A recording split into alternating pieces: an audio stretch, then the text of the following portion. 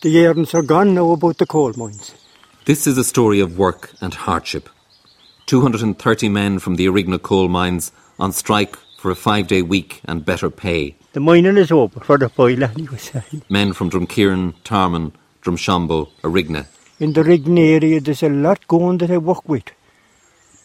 And even down here in Tarman too and on Drumkieran, they're going fast. Men damaged by coal dust and work. And some of them dying fairly young too, going in the early 60s. Slave labour, some call it still.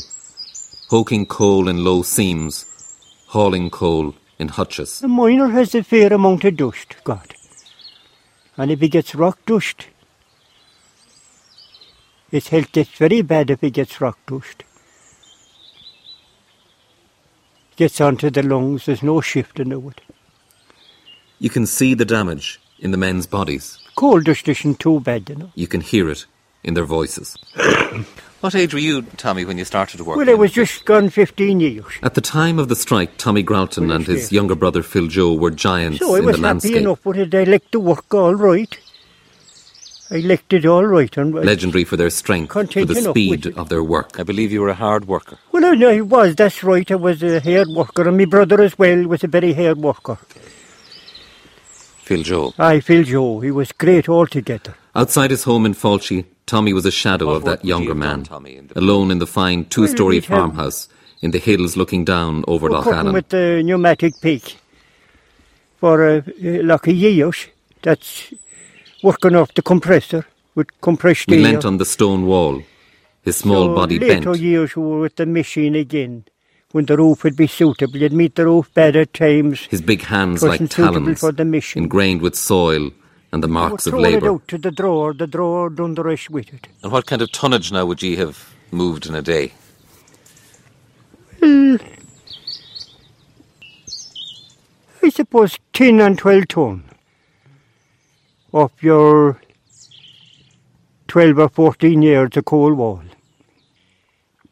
It went out and went to the pit head and was weighed as it was coming out. And would there have been many men able to to bring out as much in a day as yourself and Phil Joe? Well, there would. Oh, there were some great workers. Oh, there were great Arigna men now was great workers. Oh, very, very hardy.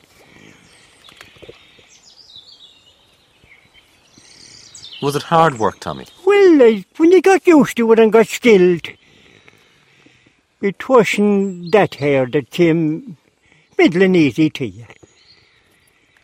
But the seams in Arigna was all shallow. They were mostly all from 17 to 21 inches. You were lying on your side now, lying on the set rock, as they said, and the roof touching over your shoulder. So, were you ever afraid in it? Well, you would at times, like if you thought the roof was bad. But if you had plenty of pillars and keep it well pillared up, you could live it safe enough now, I think.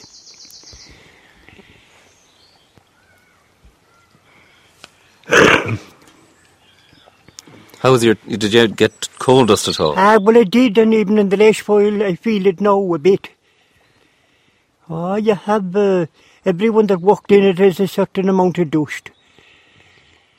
Some, as they went by, if they got rock dust, oh, it comes very severe on your health. When you get a flu or a cold or hair getting out of it. But we done a foil at the rock, at the museum tunnel too, myself and my brother, boarding the rock and blasting it. Oh, there was plenty of dust there. Plenty of it. So my brother passed away in the last few years. I worked in plenty of wet conditions too, with drip from the roof spilling down at you. Sometimes you had to wear oilskins. This 40 years is a lifetime. I know it is. It's a good foil, all right, it is. It's a good foil to be in out of the daylight. Tommy, then there was a strike, wasn't there? Well, I suppose there were several strikes over the years, but there was one. The strike was long, bitter and divisive. Some men, like Tommy Gralton, were at first reluctant to remember. 4 months. But the story came back, fragmented. Well, I suppose it did, but I surely was in that. I was working long before that. I was surely up at that strike. But I just can't remember it right now, would you believe it? I know some of them did go on. There was one, I think, went on a couple of months, all right. Peter McNiff is a guide in the Mining Museum in Arigna, where the Graltons bored the rock. It was better to have fear in you, because if you decided, I can't care, couldn't care, you just didn't prop enough, and you then would definitely get hurt. And where you get some faint idea of what working conditions when I go home from work at night, the men were still cutting coal, and I was a long journey from here, many miles, and I'd be having a little cup of tea at home or getting something to eat. I could see the lights blinking every time that the machine would change, with the jibby get stuck on the rock, the whole thing would stick, and you had to keep turning the motor to get the jib off the rock, and the lights in the house at home would go down every time, in the whole valley. The lights go down real yellow, and come up again when he talked. He was forcing the motor to get the jib off the rock. Peter, listen to the water there dripping and coming down on the sides. Was that constant for you when you were working? At the coal face, you were releasing water, new water every time. So water be dripping in a mine was, if you just stopped for any little second that there was no noise going on or an idle time, all you'd hear was water all the way. We had smaller tunnels, and it didn't make as big an impact because it's fallen less of a distance. But in the main tunnel, for it to be higher, you'd hear it much better. But in a working mine, during the working day, no matter how much water was falling, you wouldn't hear it because the noise of men shoveling, hutches on rail track, only in the late hours of night. Also in the mountains in Arigna, we took out the coal seams and we extended the tunnels with explosives, and we packed the stuff back that we blew down in place of the coal to get rid of it, number one, behind the little wooden props called the pillars that held up the seal, and packed it back behind them. And basically that packing was tightened by the mountain coming down slowly. And roughly we were told from the people who followed it up very closely, not from us as workers, that it came down almost 50% of whatever height the seam of coal was. And in that process, in the late hours of the night, near the coal face, if there was silence and if the coal cutter wasn't recutting, near the mountain coming down, the cracks of the rocks, the timbers breaking as they were being bent by the weight of the mountain, and actually the bits falling off the ceiling, chips out of the joints falling, and actually it was very frightening. It was one of the things, see, in the daytime the same thing was probably happening, but because of the noise, you didn't hear it. But only in that later silent part from 12 o'clock onwards, if the coal cutter was operating, that's the hours they operated, cutting coal from 12 o'clock until morning to recut the coal when everybody was gone home. That was the system. I was near to being killed several times. It's just, I don't know how, it was God saved me in a well, but I had two or three very near ones now, and a neighbour of ours over there, Charlie Gaffney, he's a grand young lad, and he was walking around the place just above me. This is my uncle, Michael Guihan, Mickey Curley. So the door came in and Jesus come up. He said, Charlie Gaffney's after getting his head was a show. He was one of the main strike leaders. Top myself and Frank Haley and Paddy McManus was there too. And there used to be a big lump where you bullets with stones. I know he's only young and small, and it just fell on his head. I thought he was knocked out, he was gone. And we had to we only bring him out on a hutch, out and down the mountain. And I thought he was dead. And he was left below on the pit head for 3 or 4 hours in an open fucking shed, lying on a door, waiting for the doctor and an ambulance. They never even notified the father or mother. And we were coming to work 8 to tell the father. And I thought he was going to die, and he was 8 days semi-conscious after. He never was the same after. Never was the same. Never was. Oh, no, it was a dog rough. It was rough. You were on your own once you were on piecework from the day one. Just that your comrades helped you out and that was it. The men worked on a piece rate. There was nothing else for you at the time. In fact, it got worse because the work got paid for how much coal they cut or drew in a day. But they are fixed in 1958, and they killed the best of them. Their pigs was fucking deadly. big heavy air pick and an old cable hood, and you were on piecework cutting so much a ton. And all old air picks.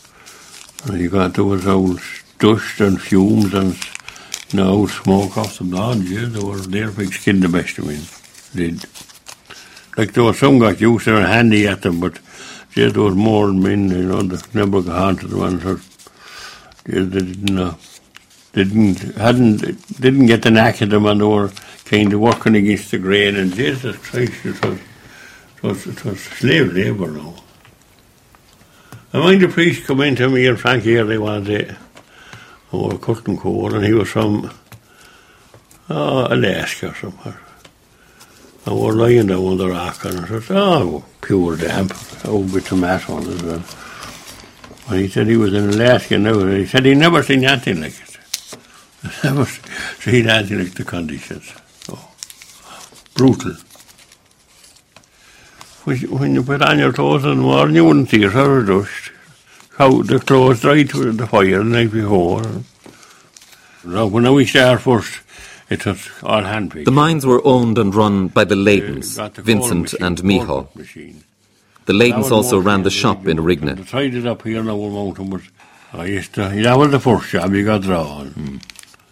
And then when you were a few years of that, you got cutting. What was the drawing like? You had a hutch? You had your hutch and an outer national fucking job. Low roads and broken timber, and Christ, maybe you might have your back, and then you hit it and take a scab off it, and yeah, about 600 or 700 in your hutch now. That was 600 or 700 weight. Weight, yeah.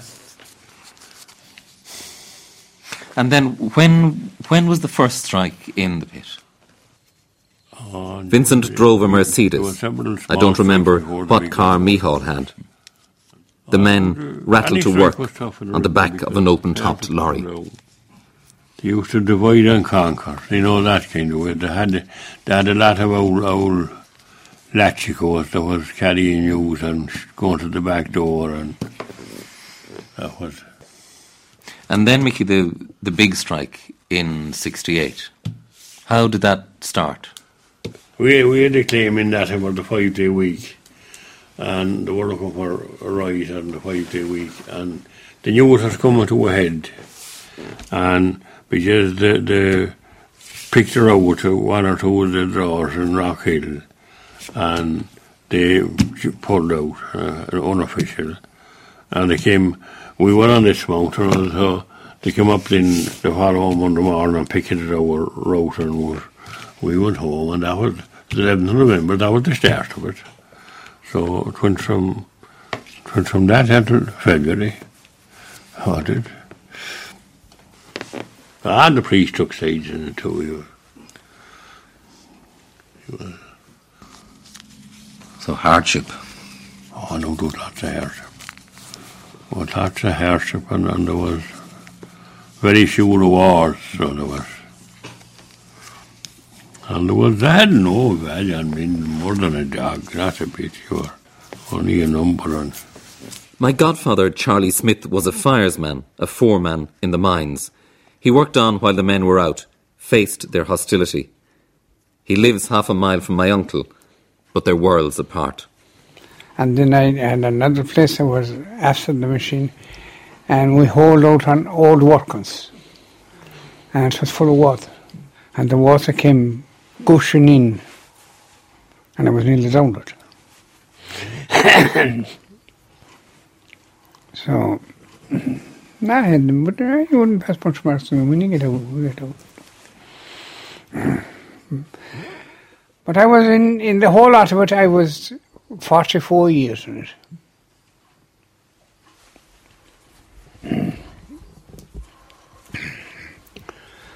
And I suppose it's just time for me to leave it at that.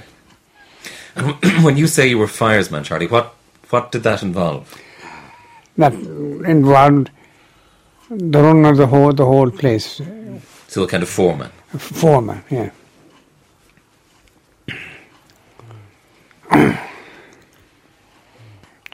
You meet some grand fellas, and some fellas very comical and humorous, and then you could meet. I could name him now if I. Oh no, not to be held too far away. But I suppose some people didn't like being told what to do or asked to do Some people wouldn't like, and some people would. Meant what they were doing, no matter what they were doing it right. Rows were a common thing. There was some people would walk out. Couldn't start about anything. And the smallest of things. There was hardly a day. There wasn't a row in some part of it. Some of them was in the union and some of them wasn't. And some of them wouldn't join the union no matter what. But for myself, I was 44 years and I never was in the union. When you got to be foreman, you wouldn't be taken in the union anyways. It was the worst job I've ever had.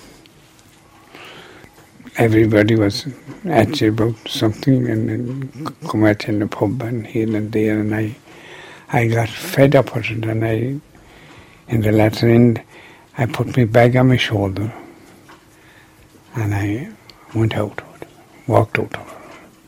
The long strike, it was 27 weeks. An ugly strike, there was ugly things done, and I was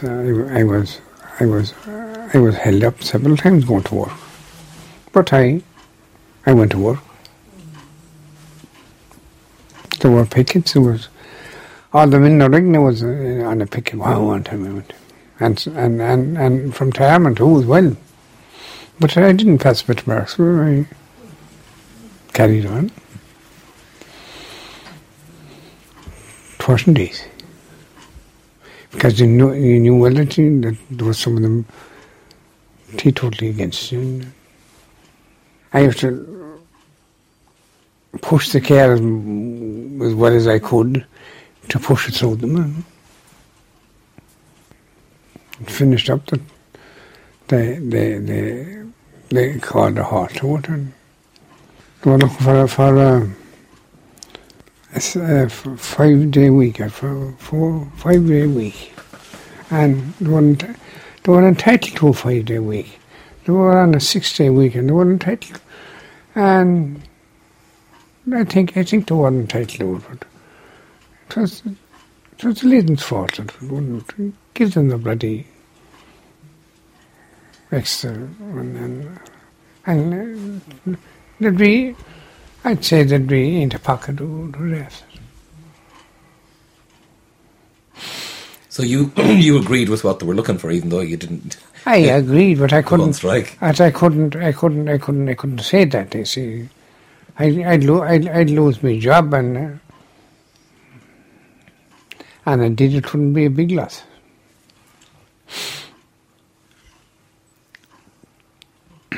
And did many men go on working through that time? There did 5 or 6. 5 or 6. And in fact, all them 5 or 6 are dead too. I'd say they were kind of forced into it, or they wouldn't. No, they weren't. And then there were young men, young lads, that they just didn't know right what it meant to this strike. And there was a good deal of bitterness out of that, wasn't there? There was a good deal of bitterness. And it's only very lately that it settled down. And to be upcashed. Well, when I was there and I was stuck on it, I was glad I stuck to my principal shoulder. But since that, I'm sorry for having nothing to do with the mines.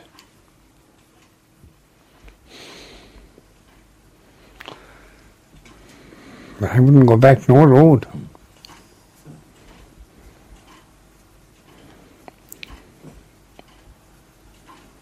If I could do it all again, I would not go to the pits. No, it's the last thing I think about doing.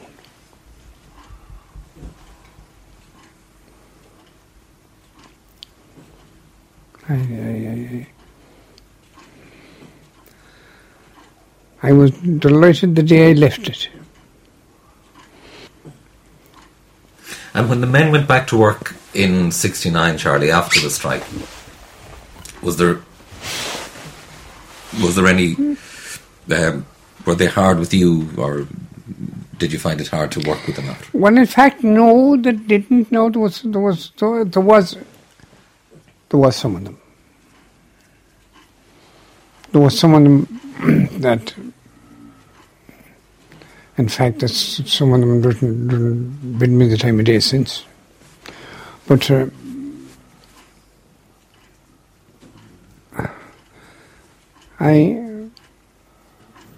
the fellas that worked along with me, they had never passionate remarks.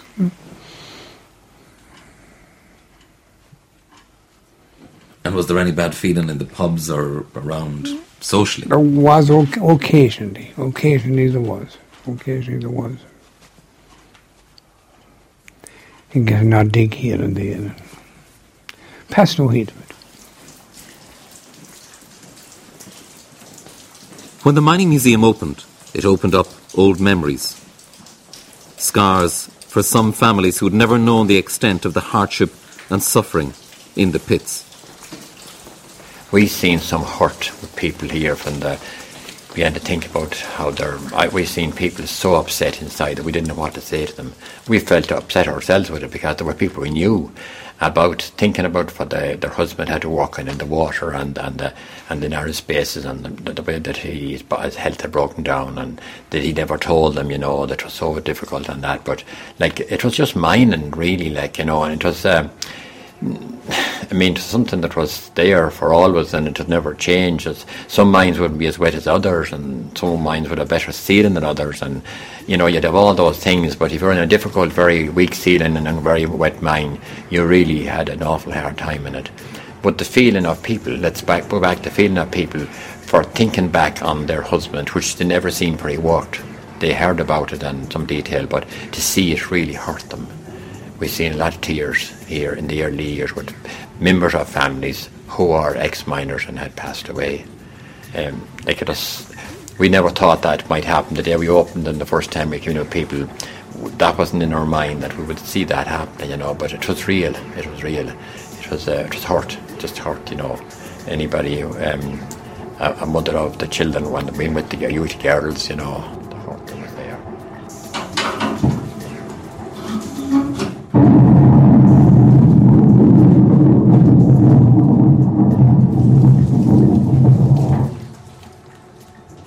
When we were up there in Lynch's, now there was old workings there with men worked in a generation or two before us. So in certain spots we went out onto the old workings and the tunnels that were driven in that time were very low, just that a man could move on his hands and knees. So the amazing thing about it, we could see the tracks of the trolleys they used. They were called breast carts. They were really boxes with two skids on the bottom to run along the rock.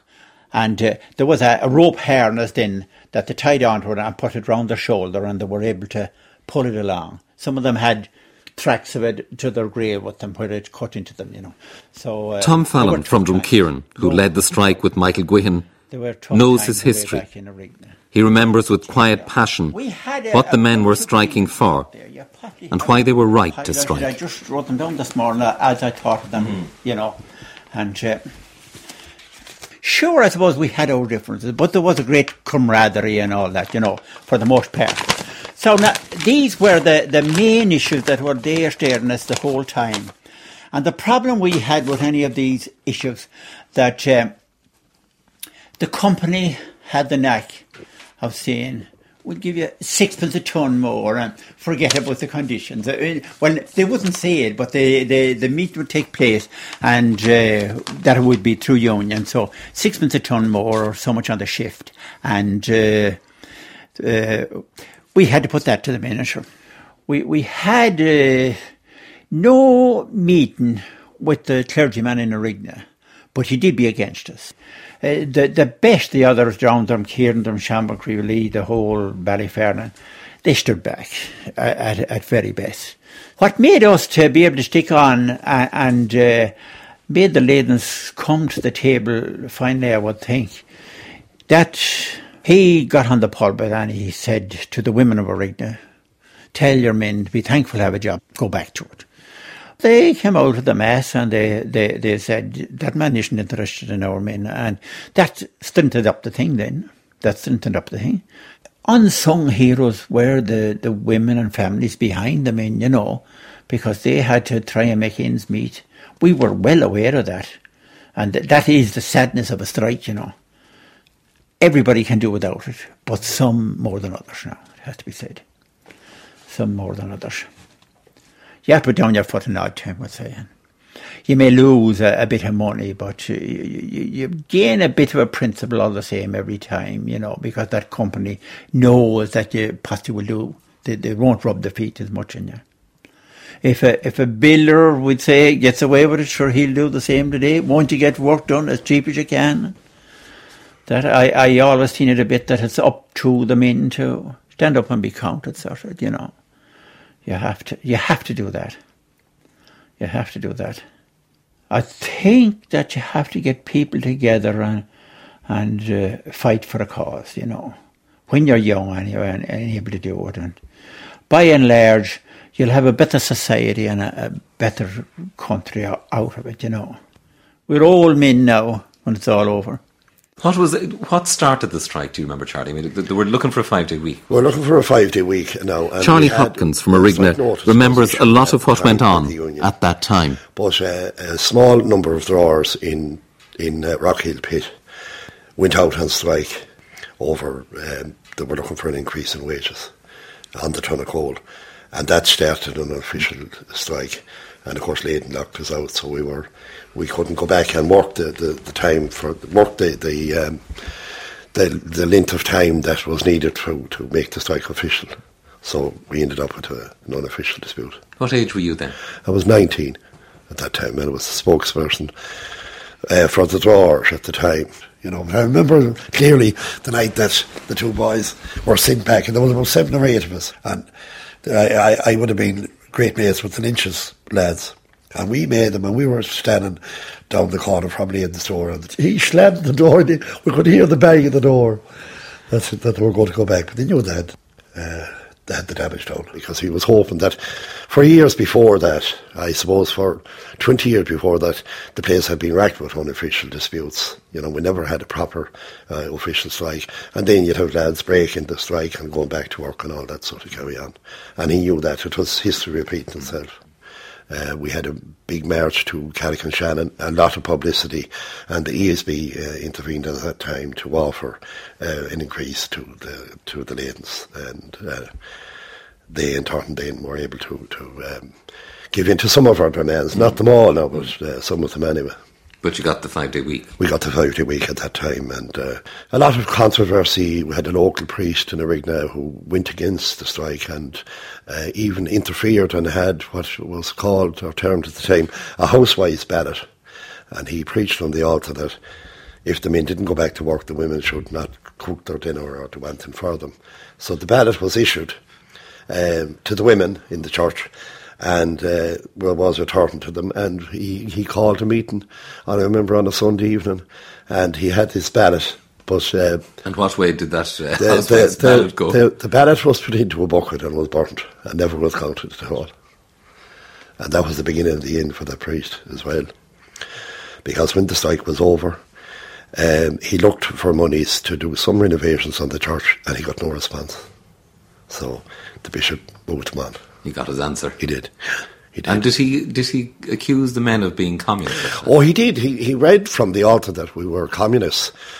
And it was there was 2 masses in Arigna at that time. There was one at 8 o'clock and then one at 11. And a number of us had heard about it because he had said it at first mass. So we decided if he said it at second mass that we'd walk out. We were the young lads, and there was Jogan Martin and John Packy McManus and Johnny the Clyde Guihan and Seamus Gillooly and myself and a few more. So it was serious stuff because there was no money to be had at all at the time. And that march then to Carrick, Charlie, do you remember that? Oh, I do indeed. And I remember there was a few people trying to prevent it, but it didn't happen. But it got great publicity. And at Roscommon Vocational School, Padre Griffin was the headmaster, and he had the flag at half-mast. And then at Leitrim Village, there was a local shopkeeper, Eddie Guihan, who was down in Termon, and Eddie had creamery cans of tea and sandwiches, and it was. Did some men continue to work then while the strike went on? Oh, they did. Now that was mostly that was the saddest part of it, I suppose. Vincent Layden, I suppose, thinking that he was helping, got a group of men to go back to work. They were mostly from the Termon area, and then the lorry drivers were from Arigna, but. That was resisted greatly. I remember we went down to the power station. I remember a fellow called John Coyle, I think it was, and he lay in front of the lorry, had his head right up to the wheel. And the driver was going to drive, but the guards stopped him. And I can see his head just under the front of an old EEC truck. And the driver revving the truck like it was, it was awful dangerous stuff now. The Gardaí eventually, Vincent Layden was there too, and the guards told him, you better back off, because you're not going in here. Nobody could, all we had was placards, scabs, go home, whatever sort of makeshift placards. We all give them the message in writing and I was shouting at them. Yeah. I can remember the feeling of hatred that we had, that these colleagues of ours would do such a thing. After you all went back to work then, did you talk at all to any of the men who broke the strike? Did you ever talk to them? We'd have met them in dance halls, but they weren't afraid to go to the dance halls. They were young fellas and they were afraid to go out for years, I'd say, afterwards. And I remember at the Mingers Road that took place, I wasn't at the dance, down at Dunkeer, and there was 2 of the lads were seriously injured. And that was all over the strike. See, there weren't more colleagues of our side. We had no lad on our side, apart from a couple of the lorry drivers, and we gave them lots of shtick for long enough, called them scabs and all that, Do you remember the day you went back to work? I do. Vividly now. As I say, when the strike, the unofficial strike started, we were about 6 months in Rockhill Pit, and we were on an air pick run. But we were working in bad conditions as well, and very hard cold. It was just coal that wasn't viable to take out with the coal cutting machine. So we had a foreman there that wasn't that nice, but he was a pure dog. A pure dog. He gave the men dogs abuse, But that wasn't a nice period. Working for that fella now, that's why I went to America out of there. I got away for 12 months and was glad to get away from it. But I know that there was tremendous animosity up on Lynch's Mountain. There was war up there. It created a lot of bitterness anyways, and bad feeling and ill feeling, and divided neighbours and even cousins split. So that was serious. Have you talked to Michael Guihan, has he? We have, yeah, we talked to Mickey. What form is he now? Not bad, he said he wouldn't set foot in the museum. Yeah. Well, I wouldn't have much.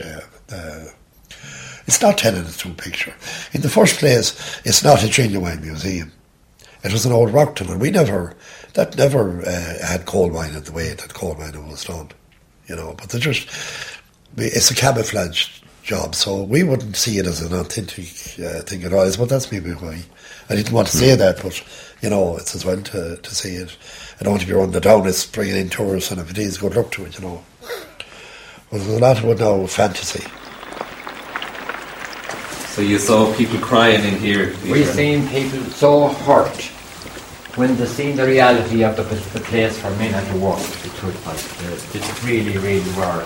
Because, like, it's understandable, like, the mines weren't suited for people to visit, like, with the lower tunnels and the ceiling problems and all, like. So it was only kind of a mine experience coming to life and for him to got back the memories of the many ways of mining, of people at the mine, like. Thanks very much. Pleasure. As you leave the museum, you see photos, some of the history of the area, many of the characters, musical history, social history. That's Paddy Mac's wife, Betty McManus, and that's Betty's sister, that's Sean Wynn's sister down here, that's Colonel Sean Suzanne, that they call him, sister there. Some of the miners named and unnamed. Sisters, and just having a bit of fun with them. But they're just some of the realities there. There's a photograph of the strike there. And in a corner, almost hidden away, a small memory of that 68-69 strike. Tom Fallon, Johnny Clyde. There's a bit on it there at the bottom. I'm not sure. It's 12-mile march to Carrick and Shannon. Better working conditions, 1969. Yeah, that's just. Arigna miners strike for 5-day week. Trying to get from Johnny Clyde, Tom Fallon. Just not getting this. John Cullen of Shamba. And I know his face, but I can't. What actually we have him here? Paddy McMorrow, Joe Gilmartin, John P. McManus, Joe Cullen, Michael Guihan, Joe Smith, John Guihan, Tom Fallon. That's it, you have them showing it there. On the march. How was the strike settled? The way it was done then. Politicians putting pressure on. The ESB giving more money to the owners for the coal. The men getting their 5-day week. And slightly improved pay. The government got the ESB to increase the price of coal to the company to cover the cost. That's the way it happened. And then at the end, the problem was the coal was so dear, the ESB wanted to close it. Because the coal was so dear on them. So the coal, they were paying £68 a tonne for coal here in Arigna. At the time, they were buying American coal at £27 a tonne below and money pint for the station delivered. So it was the strikes, the increases were given to settle the strikes. You were saying that Miles McPadden Yeah. was a great wit, that he had a few good lines about the mines. Oh, I said the mines was kind of like purgatory. It was, you suffer for a time before you go to America. I know a lot of the workers in the coal mines, they pulled out after a while and went to America. Back in Tarman, and 3 days before he dies, Tommy Gralton begins to remember more about that strike. Did yourself and Phil Joe and a few more men from around, did you work part of that time through that strike? Was there a... Oh, I know there was a strike that the company kind of forced us, would we go out and work. There was the Pick 12 and forced them, would they go ahead and do bits of work. Work on. But after a couple of weeks there was a settlement granted and we were back with the rest again. And going out during the strike and all that, well, it was bitter for a while, but it went off after a while. Time healed it off. It came to an end, the bitterness and all that.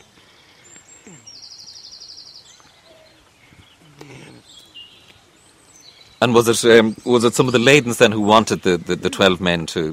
Oh, it was. They picked out 12 out of it.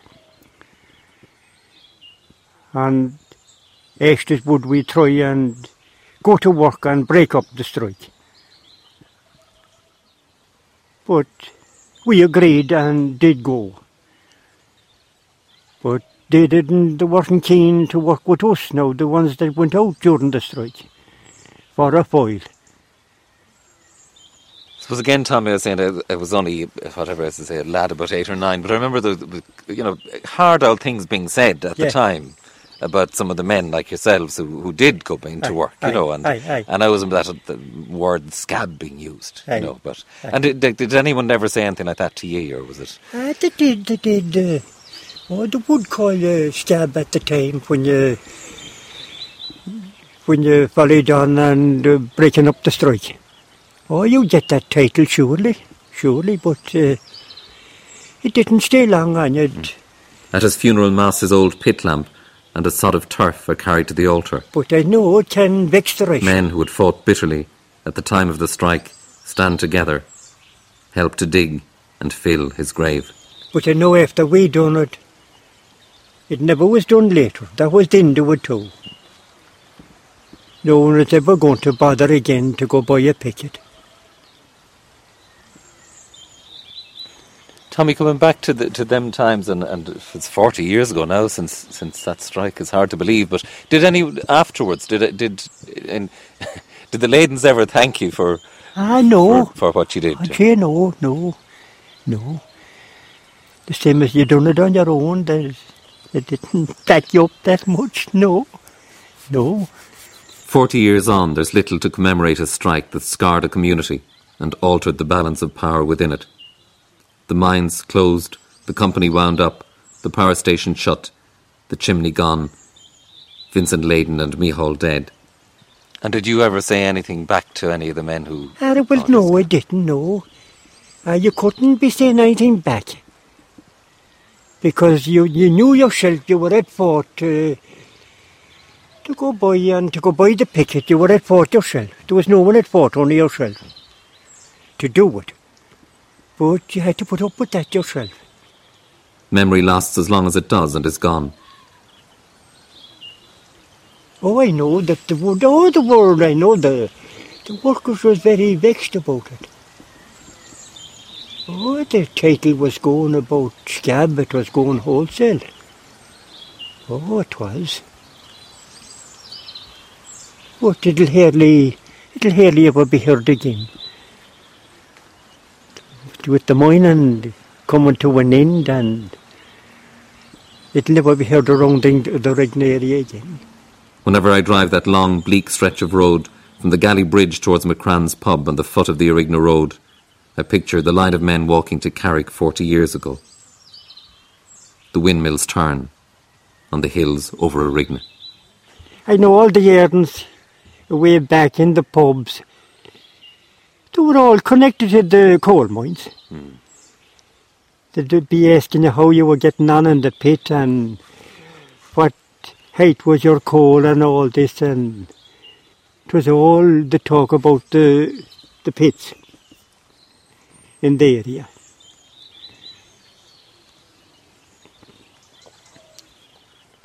But the yarns are gone now about the coal mines.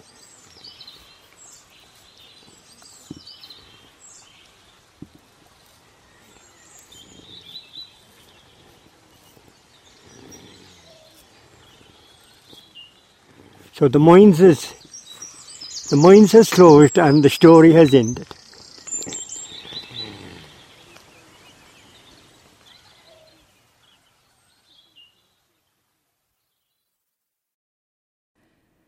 If you enjoyed this documentary, you might like to listen to our other Documentary on One productions. Visit rte.ie/Doc on One.